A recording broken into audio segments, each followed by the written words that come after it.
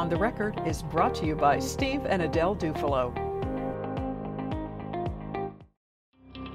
San Antonio is a fast-growing, fast-moving city with something new happening every day. That's why each week we go on the record with Randy Beamer and the newsmakers who are driving this change. Then we gather at the Reporters Roundtable to talk about the latest news stories with the journalists behind those stories. Join us now as we go on the record with Randy Beamer.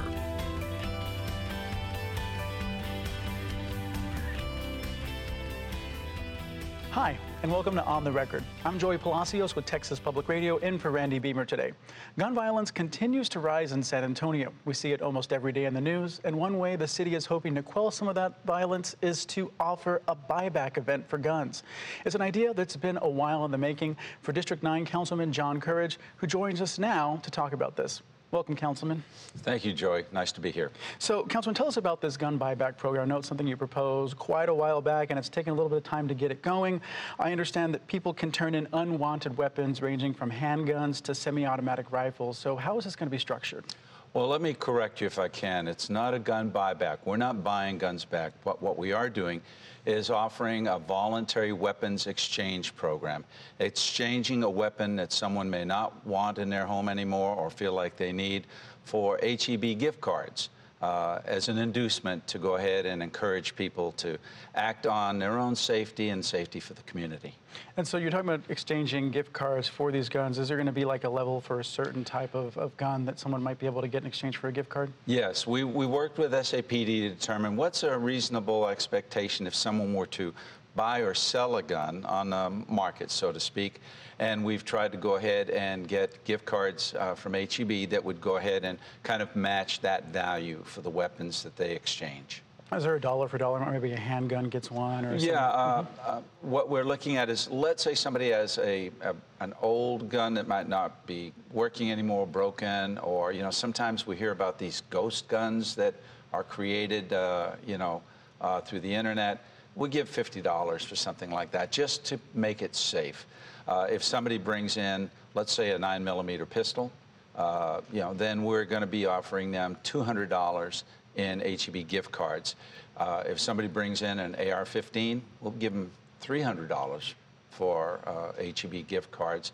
If somebody brings in, let's say, an old shotgun or hunting rifle, it would be valued at about $150 in HEB gift cards.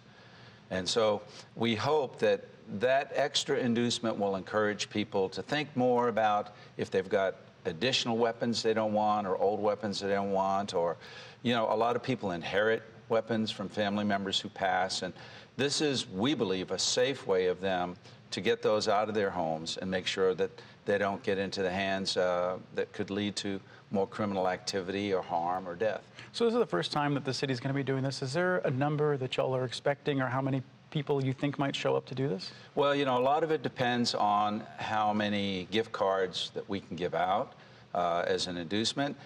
We're hoping to try and get maybe 400 or 500 weapons off the streets. So that's kind of my target goal. We may be able to exceed that. Initially, our pledge was $100,000 to this effort.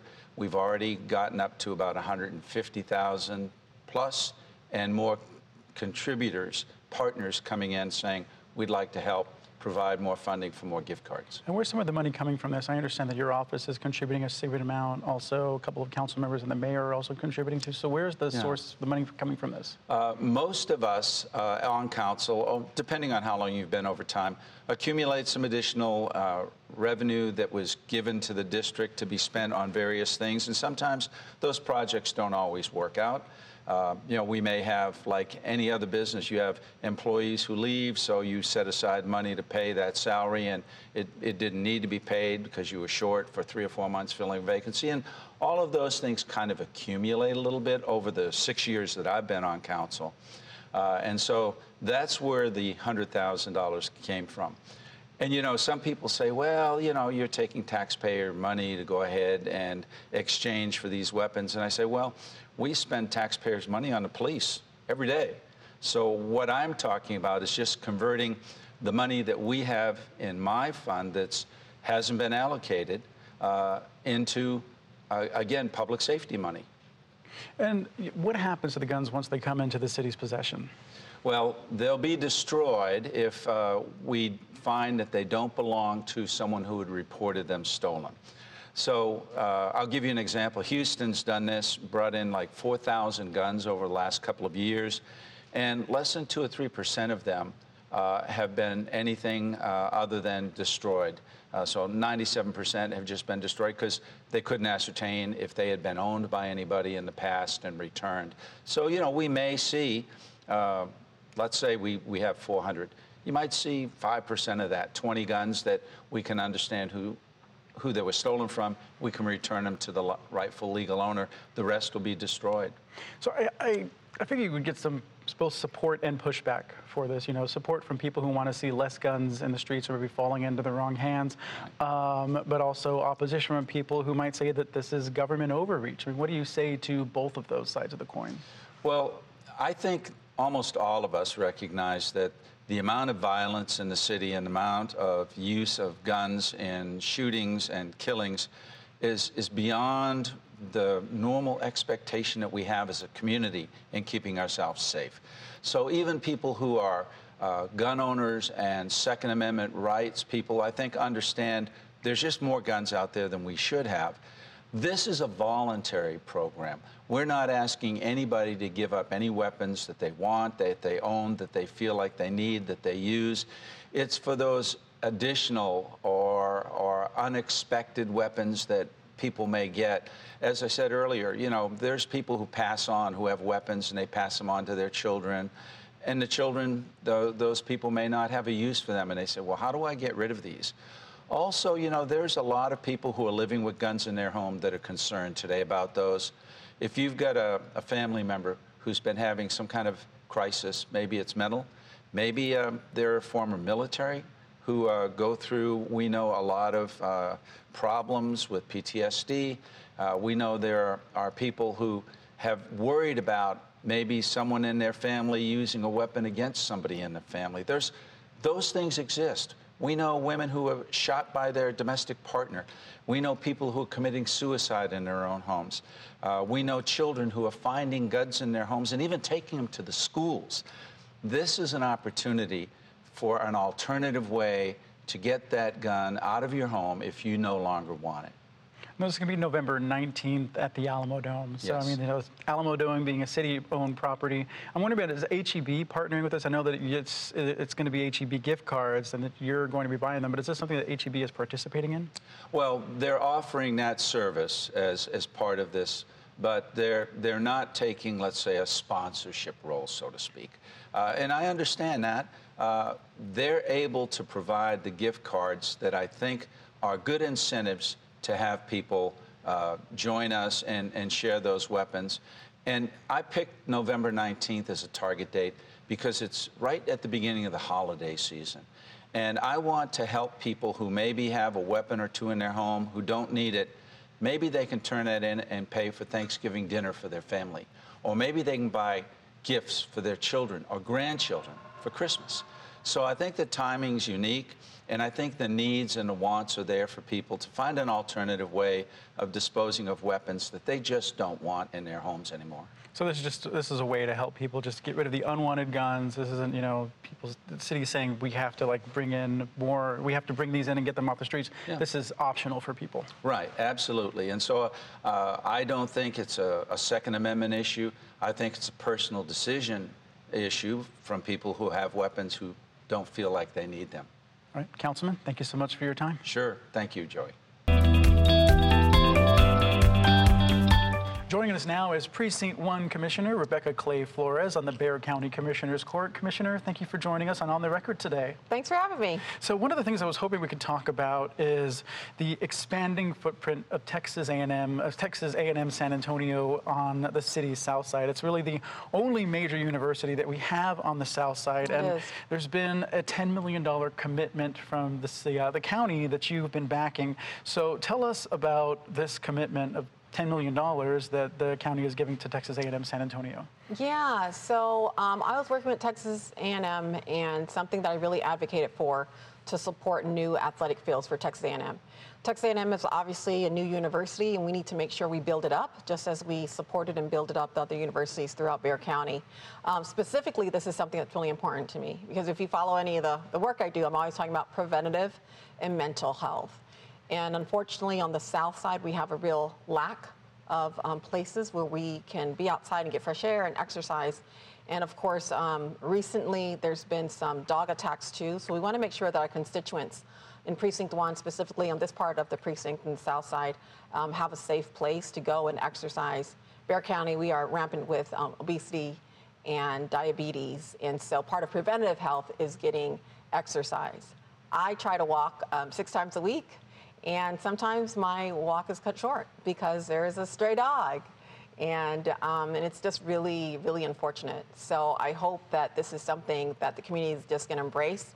When we were in negotiations and talking to Texas A&M, one of the things I made sure that we had a commitment for, public commitment, was that it would be open, of course, outside of Texas A&M events and games, that it would be open for the public, so that we can have a safe place to exercise and walk. So let's talk a little bit more on that, because are there not that many places for people to do something like that on the south side as it is right now? I mean, of course, we have our parks and the trails. We're still building that out because, unfortunately, as usual here in Bexar County, having grown up here, things start on the north side. So now they're completing all that on the southern sector of Bexar County. But we do have real issues with stray dogs. And so we need to make sure that our community is exercising and walking. And education is so important. It goes hand in hand. We can have academic success, but of course we have stress and all these other things. And so I talk about preventative health because when you're walking and exercising, getting fresh air, drinking lots of water, it's something that is preventative against all sorts of chronic disease, including things like cancer, and just stress, anxiety, depression, things that are really rampant in our community. We see initiatives like this from Metro Health, for instance, encouraging walking, things like that. On the south side, there's a high rate of diabetes. Are you hoping that providing this type of space, especially where there might not be as many opportunities as compared to other cities, will help kind of reverse that trend that we're seeing of more and more diabetes cases every year? Absolutely. And us as a community doing things. I have an annual 5K event that I do, and I invite people to come out, and I tell them you can walk, run, or crawl. We just need to get outside and have exercise. So the county has supported other athletic complexes, but if you look at the map, there are only 2 in Precinct 1. And I represent the largest geographic area. So there's definitely an inequity there. And so that was another reason why I pushed for this, because we need to have more places that are free and open to the community. And so you mentioned other athletic initiatives. You know, this isn't the first time that the city has used, the county rather, has used funds for public universities. Last year there was about $8 million given to UTSA for similar track and field projects. Absolutely. You know, what benefit does the county see in supporting universities? I know you talked a little bit about the health aspect of it, but as far as this county putting money towards expanding the universities in this way, what benefit does the county have for that? Well, it's also part of community economic development. It creates jobs, and it's also sends a message to our young people that you have a place that embraces you, that education is important, that exercise is important, and it's something that we support. Texas A&M San Antonio is a very young university, so because of that, we need to help build it up like we've helped build up the rest of the universities in town. Yeah, so it's such a new university compared to some of the longer legacy state universities that we have, and it's feeding into the Texas A&M system. So for you being an elected official, supporting this, you know, putting resources, putting time, putting effort and energy into it. I mean, do you feel that other representatives that kind of share that area, share with Texas A&M, need to be doing that as well? I'm thinking of, you know, some of the council members, or also maybe some of the state reps. I'm pretty sure they are, but do you feel like there might need to be a bigger push for that? Sure. I mean, you know, and I have good relationships with all the electeds in the precinct that I represent, so we work really well together. The county is definitely the right place for me because all you need is 3 votes. You know, the city, the state, sometimes it's harder to get all that together. But as we work together and support each other, then that's how we get things done. So as this is going towards athletics, and much like UTSA has been building its athletic program and its football program over the last few years, Yep. as A&M is kind of doing the same for its athletic opportunities, I'm kind of almost thinking in the future we might see like a UTSA as Little local rival. Exactly. Yeah, not bad at all. Kind of like UTSA and UT and A&M and Austin and College Station have their rivalry. I'm kind of thinking in the future we might have the same thing here. Are you kind of looking forward to that too? Yeah, absolutely. I think those kind of rivalries just kind of give pride in a community. I'm a proud graduate of Breckenridge High School, and growing up, our rival was Burbank. And so I was just at Burbank's tailgate for their homecoming last week, and just heard that, like, we're not their rivals anymore. I'm like, how does that happen? How do you change that? So I guess there's generational changes and there's differences and stuff, but I think rivalries really give a pride in the community and allows us to advocate and just be excited and gives us things to look forward to. On that pride in the South Side, have you been seeing that growing over the last few years? Because you mentioned about the disparity of the North Side, South Side, but have you seen more of an emphasis of people kind of going in and putting into that pride of where they come from? Well, it's something I'm always talking about. It's something I'm always advocating for. It's one of the reasons why I ran for office, because growing up here, it was just really disgusting to me to not see the growth, community economic development. I'm coming back from college, and my oldest brother was in medical school, and we would kind of sadly joke about nothing's changing in our community. Isn't that the same wino on the same corner? And that was one of the things that really drove me to run in the first place and to advocate for more infrastructure, more community economic development. Of course, we just recently made the big announcement about JCB coming to the South Side. And with that creates infrastructure. And with infrastructure, it's going to bring more jobs. It's going to bring more people to come and to develop. And so we're really excited, because I always say that Precinct 1 is a place where we want to work, live, play, and pray. And it's really difficult when you have to get in your car and drive across town to find a safe place to walk or to go to the doctors. Also in that area, of course, we're going to be building the new University Health Hospital. And next to that, a public health division of UHS. So we're really excited that we're really finally getting some things that have been long overdue on the South Side. Commissioner Rebecca Clay Flores represents Precinct 1 on the Bexar County Commissioner's Court. Commissioner, thank you so much for joining us Thanks today. for having me. Joining us now for our reporter roundtable is Sharon Brooks, managing editor of the San Antonio Business Journal. Sharon, welcome to On the Record. Hi, thank you so much for having me. So one of the things that I love about the San Antonio Business Journal is that it's been really hitting on the breaking news about commercial real estate development, the airport, and all the movers and shakers that make San Antonio's business community whole and moving and thriving. One of the stories that's just come out of the Business Journal is the city planning to annex around 4,000 acres on the south side. And these are plans that started about maybe 10 years ago in 2014, as we often see the city do with these long-term annexation plans. And so, I was hoping we could talk a little bit about that, because I understand that some of these are about to start taking place in January. Yes, that's right. As a matter of fact, the owners, about 9 years ago, the owners of some property on the south side had signed an agreement with the city to not annex their land at that time. But the stipulation within the contract stated that it would be January 2024, and then the city could annex the land. But the landowners, some of whom we've spoken to, were not able to negotiate at the time. And so what they did was they decided to go ahead and sign. They signed the paper hoping to later be able to possibly negotiate this in some cases. I believe some of them were, ready to let go in January 2024, and then others maybe wanted to renegotiate that later or hoped to. But unfortunately, when they signed the contract with the city, it's coming due now. Basically, the city's coming to collect, is what was one of the lines in the story by a residential real estate reporter who wrote this. The city in January 2024 is hoping to move forward on the annexation of that area. And of course, before then, the owners, or they've approached the owners, and the owners will have to give up some of their land. Now, there, of course, some of them are more willing to do so than others, and then some basically are hesitant to give up the property that's been in their family for so many years, for example, or that they're doing business on, or that they're, they have their livestock on, or something like that. But the city, the South Side, as you know, is a burgeoning area in the city of San Antonio. And so the city hopes to grow and include, I guess, the South Side of the city and make the city larger on that part of San Antonio so that we can have more people and more growth and that they can help benefit from that growth. So. Yeah, you know, years ago, I remember hearing the city of San Antonio, especially in some of its early annexation plans, well, maybe not early, but back in 2015 when Ivy Taylor was mayor, you know, there was a presentation given to the city council saying that San Antonio is in a really unique position when it comes to these not being as landlocked as other cities, like especially like Dallas or Houston, where they don't have, where there's more annexation opportunity. And there was this large-scale annexation plan, but, you know, there were so many property owners that were against it, saying that, you know, that they didn't want to pay more in city taxes, things like that, or start paying city taxes in some of those regards. So we see these types of like plans come in pretty often, or at least when annexation comes into play. So do you think that we might see some pushback from some of the landowners out there, especially as the city starts kind of, you know, as you put it a moment ago, one of the quotes in the story, you know, the city coming to collect?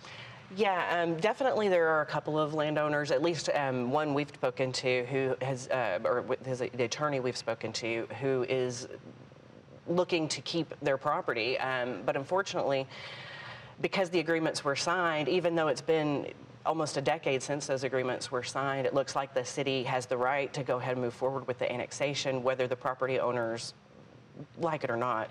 But, you know, it could benefit everyone in the end, but it could, you know, obviously be detrimental to some people who feel that they're losing their property or they're losing their business opportunities that those properties might offer them. But, you know, like you said, many cities are landlocked, and San Antonio wants to embrace the south side of the city, is what the city, I assume, would say, and that's why they want to bring them in. You know, yes, they might cost more taxes, but also it could benefit them in other ways as well, like fire, police, that sort of thing. So, you know, one of the things also I love about the Business Journal is how it does profiles on people that are moving up or getting new jobs, especially with local companies or just different businesses here in town. And one of those is a story that you did a few days ago on the chief people officer at Whataburger. And there were a few things in there that really kind of caught my eye. I understand her name is Peggy Rubenzer. She's the chief people officer for Whataburger, like you said. We like to call her the Queen of Texas because, as you know, Whataburger is kind of the Burger King of Texas, if you will.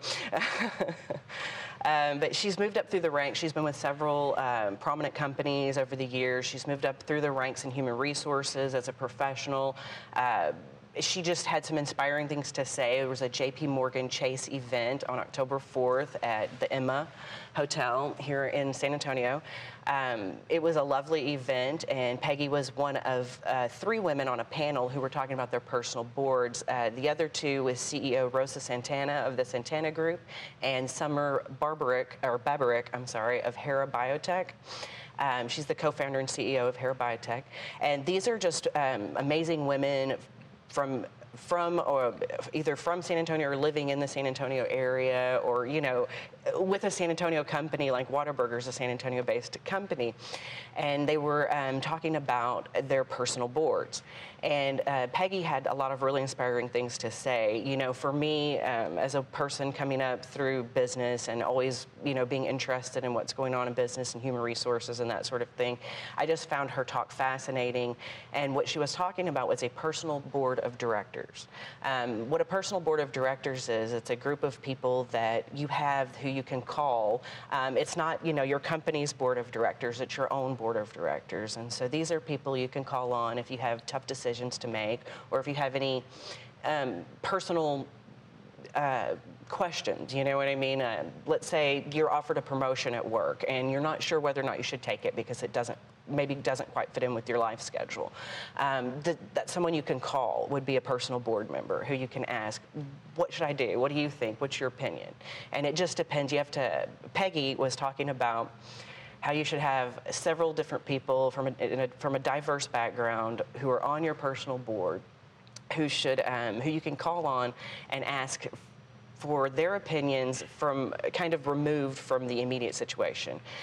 For example, she said when she had a life decision to make, she called on a high school professor of hers. This is a man who is on her personal board. She's known him for years and years, and so she felt that she could call him and he would give her a perspective that wasn't too close to home, but at the same time was in her best interest. And so that's the kind of thing she was talking about with a personal board. Miss Santana, Rosa Santana, she mentioned her 2 daughters are on her personal board, which they are sounding boards for her to call. And Summer Buyback mentioned that she has people on her personal board who she looks up to and admires, so that she can give them a call if she has any questions or concerns. See, I found that so fascinating, because we all have those people that we can kind of turn to, or kind of get that advice that we need to move forward in our own personal development and careers and things like that. So, Sharon, thank you so much for joining us on the Record. Sharon Brooks is managing editor for the San Antonio Business Journal. Thanks for being with us today. Thanks so much. And thank you for joining us for this edition of On the Record. You can see this show again or previous shows, as well as download our podcast at klrn.org. We'll see you next time. I'm Joey Palacios of Texas Public Radio, in for Randy Beamer.